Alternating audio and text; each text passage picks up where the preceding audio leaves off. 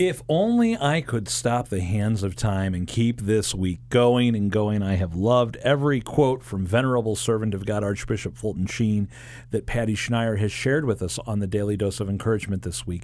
Sadly, we are at the end of our week, but the good news is we still have one more quote to ponder. Well, Fulton Sheen said this: in almost 9 cases out of 10, those who have once had the faith but now reject it or claim that it doesn't make sense are driven not by reasoning, but by the way they are living. Boy, is that true. Look at your own family. I have to look at my family. Look at our young people. It is lifestyle choices that lead most often to the abandonment of the faith.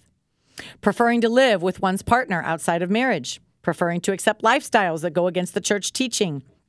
Preferring to stay out late, party hard on Saturday night, sleep in on Sunday, play sports instead of going to Mass, all point to the way one chooses to live. So what's our response? And I think the main thing we can do is let's show others the beauty and fulfillment of living the faith, how life is better, how families flourish, how true joy is found when we live a life of faith.